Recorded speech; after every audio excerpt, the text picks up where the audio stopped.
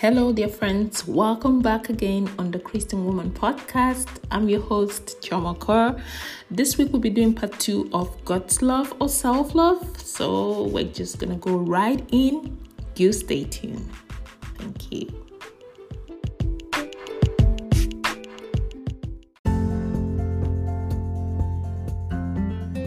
And so, Father, we just want to thank you for this time that we have to spend together. And we thank you that we know that your word is true, and that as we look at it together, that we can understand it, and that we are able to understand your heart better for us, and that we're able to walk in every single thing that Christ has purchased for us in his death, burial, and resurrection. Thank you, Jesus.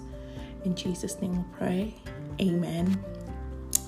And so, like we started talking last week about God's love or self-love, and I said we're going to do part 2 this week. And so here we are.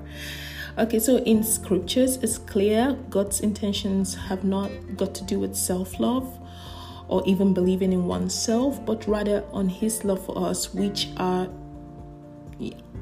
what we're supposed to receive.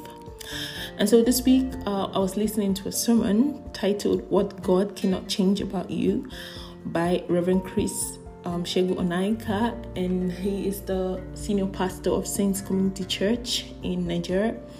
And he said something that caught me to heart. He said, God did not ask us to believe in ourselves. Instead, many times Jesus said to believe in God and in him. And it got me thinking, like, how many times do we say, a lot of motivational speakers say, believe in yourself, but sometimes many Christians have not even stopped to think that could not be scriptural. But he got me thinking, and it's the similar thing with self-love. People talk about self-love, and they sometimes even forget about talking about God's love for us, which is supposed to be magnified and not our love for ourselves. And so in John 14 verse 1, Jesus said, "Let not your heart be troubled. Ye believe in God, believe also in me." So Jesus is asking the disciples here to believe in him, to believe in God. And he's not asking them to believe in themselves or believe in what they can do, or believe in what God can do through them. So God is supposed to be the center of everything and not us, not ourselves. So self-love has got a lot to do with trusting in our own self and bringing us in a place of selfishness and self-centeredness.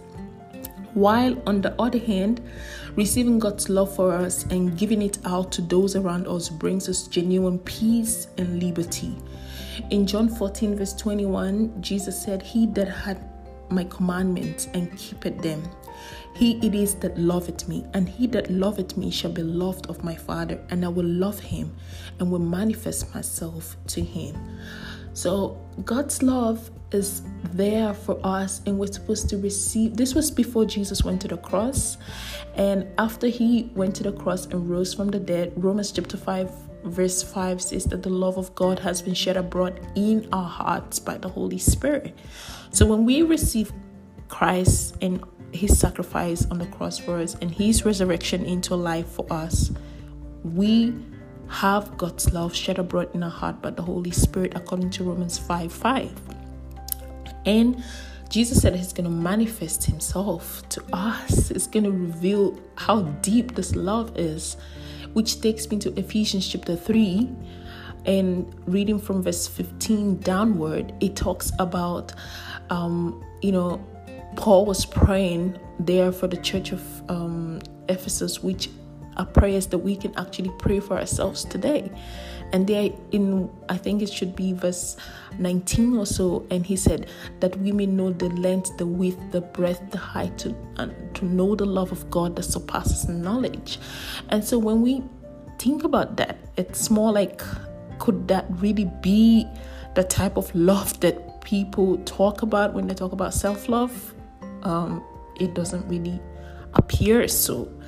And so self-love has got a lot to do with inward, myself, then others, then God even. And so there's a form of like self-worship to do with it.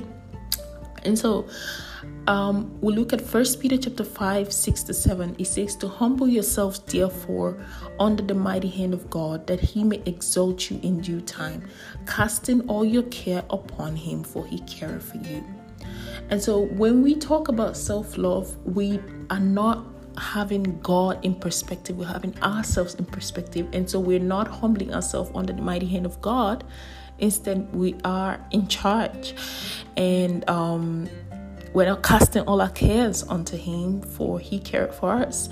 So when we focus on self-love, we tend to not be focusing on God, actually. For it is in prayer that selfishness and self-centeredness are brought under the authority of Christ, because we do not trust in ourselves, but in Jesus Christ when we pray. And so prayer helps us set our mind on God and not on ourselves. So, dear friends, believing in yourself and self-love, is not scriptural, but believing and trusting in God and his son Jesus, who died and rose again to give us eternal life, and receiving his love for you is all over the Bible. I mean, from Genesis to Revelation, you can find all of it there. So yeah, that was what I had to share with you guys this week. I'm just gonna say a word of prayer. And so, God, I just want to thank you for speaking to my heart and speaking to people's heart that are listening to this podcast all over the world. I thank you, God, for opening our eyes to see that your love is what we need to focus on, is what we need to receive, is what we need to live on, oh God, and teach us, oh Father, to move away from selfishness and self-centeredness, oh God, and to be people, oh God, that love selflessly just as Jesus did, as he's our example of what it means to love and to give love. I thank you, Father, because you are our Father and you love us so much. Thank you for giving your son Jesus to die for us. I pray for anyone who's listening to this podcast who hasn't come to know you as a Father that loves and gives freely. Oh God, I pray that you will open their eyes to this. I pray that you will surround them with the right people. You will bring the right people around them to show them and to explain to them and to teach them your word, oh God, that they may grow, that they may know you. Thank you, Lord. In Jesus' name, amen. And so, thank you so much for listening today. And I'll see you next week.